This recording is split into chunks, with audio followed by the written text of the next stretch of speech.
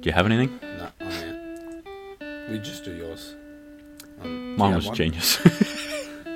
I've literally got genius written there. No. Alright, and we're back. And we don't have anything for this segment, so we lied to you. So, what do you have your question this week? Yeah, I got my question. Well, we don't have any more products, so be sure to tune in. If this was the only reason why you tuned in, that's quite weird. You can leave now. That's quite weird. And also, you can come back in like maybe a month, and catch the return of products we use. But right now, Rob has a question. Hit him with it. Who is your go-to hip-hop content creator? Oh, is this on YouTube? Or... Oh, it could be on anything you like, whether it be like No Jumper, The Needle Drop, Sean C, like a reviewer, or whether it's more radio-based, like Complex, Breakfast Club, or even if it's like a podcast. No, mine's this show, mate. Absolutely banging at your speakers right here. Oh, no. So, what is your like go-to? I don't know. I don't really consume too much outside of my own listening. I think that I'm not like sort of like free-minded or something like that. I just don't really have all that much time to watch. I probably do, but I choose to do it with other things like sports. I mainly consume sort of sports sort of media. But if not, it'd probably be a reviewer. I've watched probably Fantano once in the last 12 months. But other than that, Sean C, I do like Big Quint. Is he back yet? I haven't watched him in a while. Is Big Quint... it has been a while since I've watched Big Quint. Surely he's back.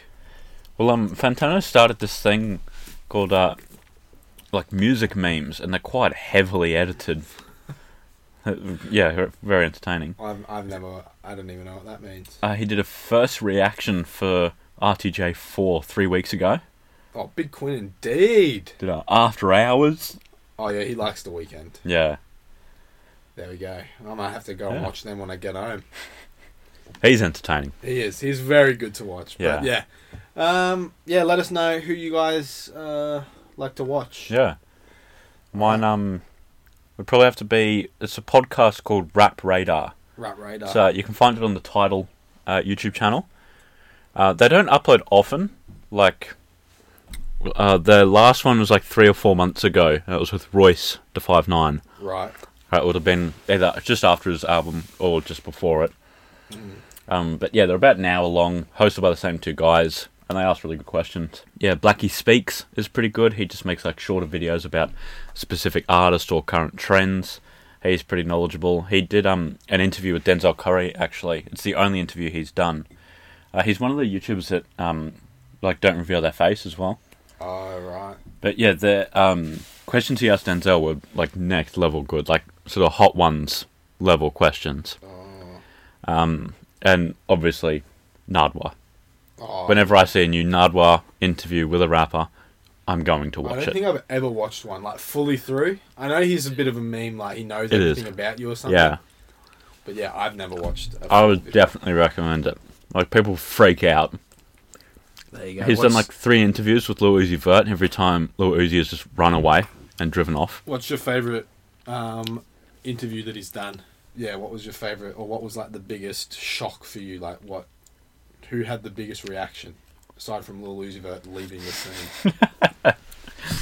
I feel like ASAP Mob probably had a bigger reaction just because there's like multiple people there.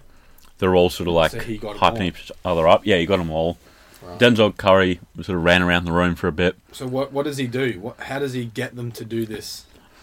He just like says a name, and it would be like an old childhood friend that they haven't thought about for years. And then boom, got him. Or it'd be like a shop that they went to all the time as a child. And how does he get this information? Or no one knows? No one knows, but it's theorised that he just asks their families. Oh, right. Yeah.